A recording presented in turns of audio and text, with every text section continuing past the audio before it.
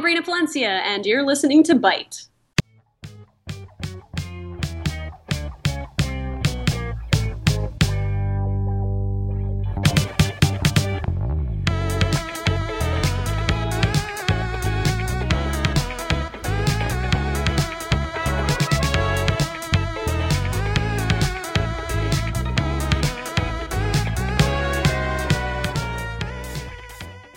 How's it going, everybody? That's right, it's my voice, which means it's time for another Anime A-Team, the only anime podcast broadcast throughout the Borderlands. As always, I'm your host, Aiden Hall. Joining me today, as ever, is my wonderful redheaded co-host, the indomitable Royce McCoy. Now, you didn't come for us. No, you came for the name. Continuing our little Straw Hat Crew interview dream plan, we have another wonderful voice actor with us. She has done amazing work on Borderlands as Moxie. She was in the recent Battleborn. She's done CL Phantom Hive in Black Butler. She was also everyone's favorite dog girl, Nina Tucker, in Full Metal Alchemist. Oh. Ladies and gentlemen, it is my honor to introduce Brina Palencia. Miss Palencia, how are you today? I'm doing quite well. How are you? I think we're doing great. Yeah. It's raining, but other than that, Yeah, pretty great. Well, I mean, rain is better than a drought. that's true. That's very true. Yeah. So, what got you into voice acting in the beginning? What made you decide to start with it? Well, I mean, my whole life I had always wanted to be an actor, just in general. When I was a kid, I would practice monologues in my bedroom and was just really into it. And I had never really thought about voice acting as a possible career path until when I was in high school. I had taken a tour of Funimation because I was a big Dragon Ball Z fan, and a group of me and my nerdy friends, we all did a tour, and we actually were watching Chris Sabat record as Vegeta, and it was just really cool because I remember watching it and just thinking like, wow, I really would love to do that. This seems amazing. And when I graduated high school, lucky me, I'm poor, so I went to community college. And the community college I was going to happened to be just like a couple miles from where Funimation was at the time. And this was so long ago. I mean, this was like 12 years ago. And so I just was able to walk in. You can't do this at Funimation. In fact, people have tried to do this since then. A lot of people have been like, you should stop telling your story, like just make something else up. But a lot of people have tried to do this since then and have gotten blacklisted. So I highly recommend not doing my version of this. But I just walked in and I asked how to audition, and they I'm pretty sure I was the only one to have ever done it at that time, because they were like so flabbergasted that I was even there and that I knew where they were. And they were just like, I don't know, let's ask some people. And so they just like drug me around the studio and they were like, hey, do you know how she can audition? And so they gave me a phone number to call so that I could come in for one of the open casting calls. And again, very different. It was only 2 months that I had to wait, whereas now, unless you know somebody or have a reference, it's like 2 years if you're on that list or whatever. The waiting list is so long. So yeah, that's how I started. And I, didn't get cast in anything the first time, but they liked me enough that they brought me in to do like what's called Walla, which is like it's the group stuff. Whenever you see the main characters are walking through a mall or something, and you hear that kind of murmuring in the background, that's like 3 or 4 people in a booth just like improvising conversations together, like, yes, we're in a mall. I love Apple or something, whatever. That's really funny. It's crazy to think that a voice actor that I know so well is they got their start by walking in asking, how do I audition? And the response was, that's a great question. Yeah, I think now you can just go to Funimation, like their website, and you can, I think it's such a commonly asked question now that I think it's actually on their website, like where you can email people and whatever to be on the waiting list. You're a trendsetter. I know. I just knew what was up. I think I was just that big of a nerd that I knew what anime was 10 years ago and nobody else did. So you've also done a lot of work on video games. Clearly, they're like very different processes. Like, what stands out to you as the big differences? Well, I mean, the biggest difference is that it's not made yet. With anime, it's already made, so you already wow. hear a prior performance of it. People are always comparing you to that prior performance.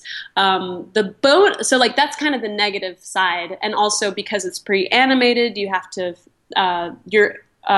your performance is dictated by how it was animated. So you only have this much space to say this line, no matter how dramatic you want to be or whatever. You have to fit it all into that one line, or that tiny space. And so it's kind of like acting with weights on. The positive side of it is that you do get to see the animation and what they're going for beforehand. So with games, you don't really see a lot of the animation. You might see like a real basic, like, sort of skeleton of what the scene will sort of look like, maybe if you're lucky, but usually at most you just get a picture of the character, and then you just kind of have to go off of that and whatever the director tells you they're going for. But you have so much more freedom. So if you have a good director and they're able to kind of paint the picture for you of what they're going for, like, you can really play a lot with the games. I mean, especially with Gearbox, because most of their stuff tends to be a lot more comedic. It's a lot more fun. Like, you get to fly a lot more instead of having to, do that whole acting with weights on. You have so much more freedom. So, like, going off of that, when you went into Borderlands, the first one, like, how much of the game was there for you to see when you had to start voice acting for it? None of it. I had a picture of what Moxie looked like. Well, and it's funny, too, because when I first went in, I was so confused as to why they cast me as Moxie. I'm still, like, now I feel like I'm pretty good at it. But, like, man, when I first started, like, I had never done a sexy character like that before. Mm-hmm. I always either voiced little boys or, like, nerdy girls. And, like, I just didn't, it was so foreign. It was so foreign to me to voice a sexy character. It's still kind of foreign, but when I walked in, I seriously thought my agent just had it wrong. I thought for sure they mean a different character. There's no way I'm playing that character. And so when I walked in, I was like, cool, so what character are we doing? And they were like, oh, did your agent not tell you? It's Mad Moxie. And I was like, okay, we'll see how this goes. And I thought for sure after the first session they would have recast me, but thank God they didn't. But yeah, it was hard. It was really hard for me to kind of get into it and really know how to do that. It's a very foreign concept to me. Now, when you did do Moxie and Borderlands, and you recently did Melka and Battleborn, was there a different tone between these two different Gearbox games, or was it just like coming in and doing what you've done the whole time? Well, the characters that I play are very different. Their tone, like their placement, is in the same place in my voice, but as far as the delivery, it's very, very different. Melka is not a sex pot. And I think Moxie has a tendency, though she's been through a whole lot in her life, she hides it. I mean, she hides her real accent. She hides a lot. I mean, she has a whole facade of a persona, whereas I think Melka, and that's how Moxie protects herself, is through that facade. Whereas I think Melka protects herself with being a badass, like with just being hard. You know what I mean? I feel like, I don't know. I just think that their backstories are so different, and the way that they protect their heart and their emotions is so different. And I think that Melka is a lot more dry. Like the reads tended to be flatter with her than with Moxie, because she's very she's so like, oh, hey, sugar, like just so all over the like. Whereas Melka is just like, hey, what's up? She was a lot closer to myself. She came a lot easier to me than Moxie did, because I felt like her tactics as far as how she dealt with stuff tended to be a lot closer to what I do. Do you feel like the first Borderlands coming out and then seeing all of that, do you feel like that changed the way the Moxie was in the second one? Like seeing the character fully in flesh changed how you interpreted it the first time when all you had was a picture? Well, I never played the game. Okay. But I did see it. My husband played it, which was super weird because... Was he good at it? Yeah, my husband's a good gamer. Okay. But yeah, it was super weird though, because I would like be asleep or something and he'd be playing Borderlands in the other room. And because I know all the voice actors, like coming out of a sleep, I'd be like, why is Colleen in my house? Like, so confused. Oh, wow. And then I'd like walk in and be like, what? Oh, you're playing Borderlands. Okay, that makes a lot more sense. But yeah, as far as like the second Borderlands was a lot, honestly, they just had a lot more time with the character, because Moxie, you know, she was a DLC before, and she kind of, the purpose that she served was just to be the kind of like the ringmaster. Whereas in the second one, she had a different purpose. Like she fed more into the overall story, so they were able to give her a lot more depth. And for me, and I think for any actor, it's very helpful to like know what the backstory is, know, you know, to find out that she had kids, and like to find out like her past relationships, and to find out where she came from and all that. That was really, really helpful. Whereas, you know, in the DLC, she was, you know, just kind of like a fun, like all I saw was her facade was in the DLC. I saw the character that she had created, but I didn't know what it was that caused her to create that character. You know what I mean? Yeah. Oh, yeah. It's very interesting. So going back to when you were getting started and being super passionate about DBZ, you do voice Chaozu currently, and you voiced Rei Ayanami in the Evangelion series of movies. Have you found yourself being compared to the previous actors that portrayed them? No, weirdly enough. That's so bizarre. That's like, you would think like, well, I mean, I don't think anyone really cares. Let's be real. No one really cares about Chaozu. No. So I don't think anyone really cared about that. But as far as Rei, I mean, that's such a beloved character. I think I was lucky too, because the movies are so different from the TV show. Yeah, true. Very much. I feel like that sort of set it apart. And I think also because the previous voice actress was really nice about it. Like she wasn't like, you know, she didn't try to start any drama, which I think sometimes can happen. But yeah, no, it was great. It was overall just a really great response. Thank God. You said earlier you've done very many like boy characters. Did doing those like male voices come naturally to you, or was that a struggle in the beginning? Because you're very good at it. I'm just wondering if it took time. They came real natural. I guess because I mean I've always been a tomboy. I think there's like I have a lot that is masculine about me, as far as, you know, I don't know, like the way that I deal with stuff is a lot more masculine. I tended to always have a lot more guy friends growing up.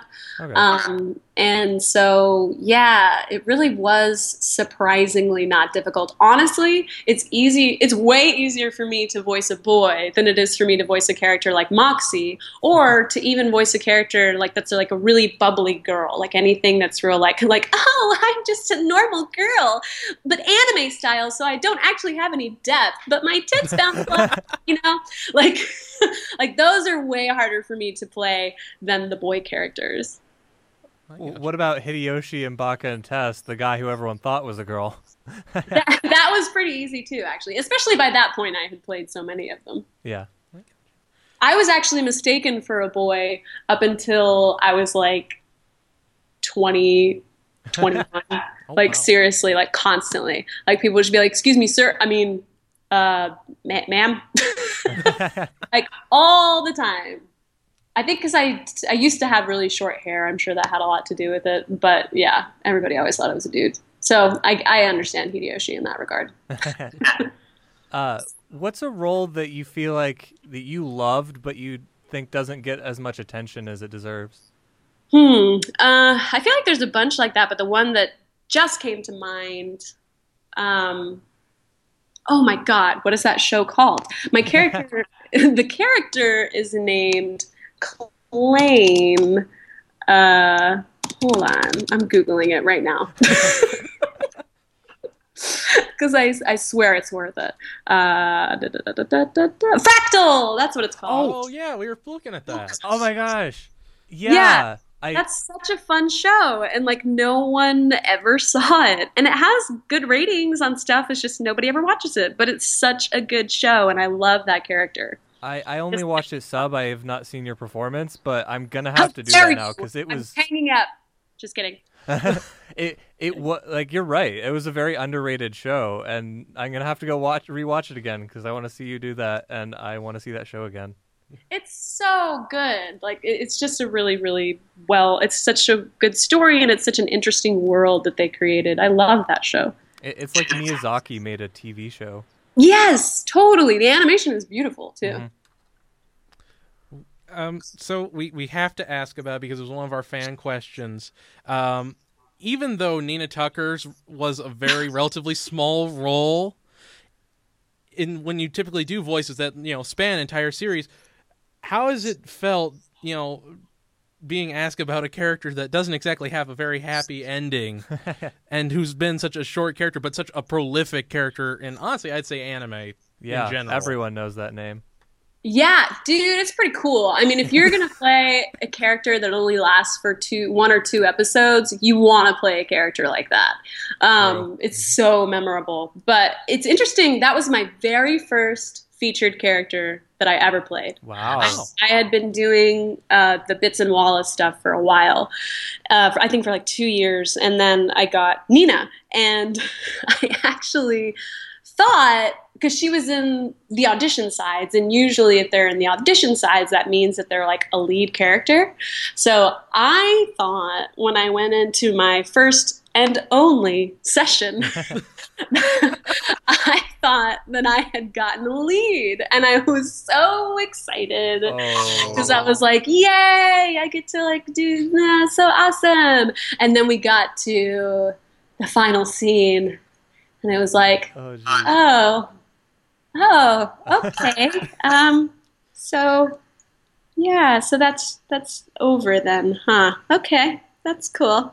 But the story was so riveting and so memorable, I was still really excited about it. And especially the fan response after the fact, because I watched it, because that was whenever it was on Cartoon Network. I watched it when it aired, and I was really proud. Like, I thought it was such a cool episode, and it was my first time watching Full Metal Alchemist. I had always I pretty much only ever watched like Dragon Ball Z and Gundam Wing and that kind of stuff. I hadn't seen Full Metal. Totally. And so it was my first time watching that, and I was like, oh my God, and what an amazing show. It's so cool. And it's crazy because, for years after that, even after getting several lead roles, that was still my most popular role for a long time. And it's not the case anymore, but man, for so many years, that was like I would be on a panel or something, be like, I'm Brina Palencia, I play blah blah blah blah blah, and Nina Tucker in Full Metal Alchemist, and that would be the thing that would make everybody go, oh my God. It was like a mixture of like cheering but also crying. Like, it was like people don't really know how to respond when I say I play that character. I mean, it was such a short role, but yet in that such a short time, we got so attached. You did such a great job with that. Thank you. I mean, I was directed really well. Colleen Klinkenbeard and Mike McFarlane cast me as that role, but Colleen is the one who directed me in the role. Now, did the shock when you had to do it all over again for Brotherhood sort of go away, or did that just sort of bring you back into a terrible, terrible scene? No, because in my opinion, it wasn't as brutal in Brotherhood. Because I agree, they didn't stick around. Yeah, because the original one, it was over the span of 2 episodes, whereas in Brotherhood it was only 1. Like, it was pretty short-lived. So I was more just like, oh, that wasn't as like scarring as the first one was. So you've also done some really big roles in movies as well. Summer Wars is one of my favorites, and you did amazing that. So I wanted to ask, like, do you feel like what's the production like for movies as compared to shows? Is it drastically different, or is it very similar? No, I wouldn't say it's that different. I mean, the bar is set a little bit higher, because I want to say they tend to have, I don't know, I feel like they tend to have a little bit more time. Like, they tend to be a little bit pickier whenever it's just the movie. because they're not having to worry about getting so many episodes done. Yeah, but it's still not that different. But I will say Summer Wars is by far one of my favorite things that I've done. I think it's such a beautiful movie, and like because the relationship she has with her grandmother is so important in that movie. And I was raised by my grandma, and she had passed away like 2 years before we recorded that. So I dedicated my performance to her. So it was a really emotionally cathartic project for me. I can see that. That's really amazing. Yeah. That really adds a weight to it. Mm-hmm. So you also do 2020 Chopper in One Piece. What's that experience even been like, being arguably one of the most popular characters in that entire franchise? Dude, that was the most intense audition that I've ever done, because typically when you audition for anime, you go in, they have the book of the characters, you pick three, and in like each character has its own page, picture of the character, description of the character, and like 5 or 6 lines as the character. Makes sense. You pick 3, you go in, you read, they might give you some direction, they might not, you leave. And then either you get it or you don't. You either never get a call, or you get a call where they schedule you like the next week or the next month or whatever. Wow. For One Piece, they were real hardcore about that audition. Because typically you don't have to get Japanese approval for the characters or for the actors that you choose, but they in this instance they did. Wow. And so we had to, I want to say, it was a long time ago, but I want to say we had to do like 3 different auditions. Like we had like the initial round of auditions, and then we had a callback, and then we had another callback. And in the audition, we had to record an actual scene in the show to just and try to voice match the Japanese as much as possible, which is also not a thing that is usually asked of us, to voice match the Japanese. And so, yeah, it was intense. Like, and then like after that, they had to pick their top 5, I think. And then they gave that to the Japanese producers. And then from there, the Japanese producers picked which one they liked. Wow. I mean, not a lot of people really think about like that whole long process, and that's really cool. Yeah. Japan approved. Yeah. Yeah, exactly. So do you feel like there's a role that you've always like just missed, or you want to do but it's not coming to the States yet, or something like that? A role that you aspire to try? I mean, I've been really lucky that I've gotten to sort of play a lot of different archetypes. I honestly, the only thing that I hope for is that I can continue to do that, and that I don't get pigeonholed in one thing or the other. I don't really get cast as adults that often, like adult That's a good point. women. Yeah, it is. That's not really a thing that I think that's another reason why Moxie was so foreign to me. It was just like, she's a real woman. So I guess that'd be cool to start playing adults. That'd be rad. This is the first year, even in on camera, that I started getting auditions for more adult roles, and not like high school or college, which has been super exciting. But I'm not booking any of them.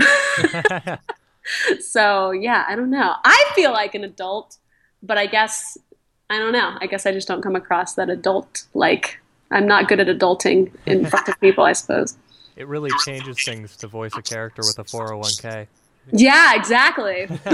Motivations are totally different. Now, we talked about this with Miss Clinkenbeard. I so regret that we didn't talk about it with Mr. Sabat. But here at the Anime A-Team, we do have a favorite series. Oh, yeah. My Hero Academia. So, My Hero Academia, do you love it or do you love it? I haven't seen it. No worries. Best answer. No worries.